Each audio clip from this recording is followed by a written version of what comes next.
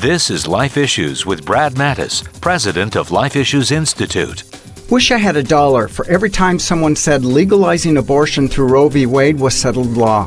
We don't hear it as much today, and it's in part due to this. Since Roe, nearly 1,200 bills protecting unborn babies and their mothers have been enacted into law, and a third of them passed in the last 7 years. Observers on both sides of the abortion debate agree why there's been this amazing progress. Pro-life state legislators and governors have been elected into office.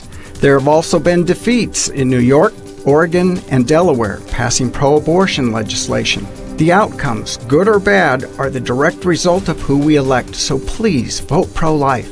Pro-life legislation saves babies and spares their parents the emotional trauma that often follows abortion. Follow us on Twitter at Life Issues USA and stay informed, more informed than you've ever been.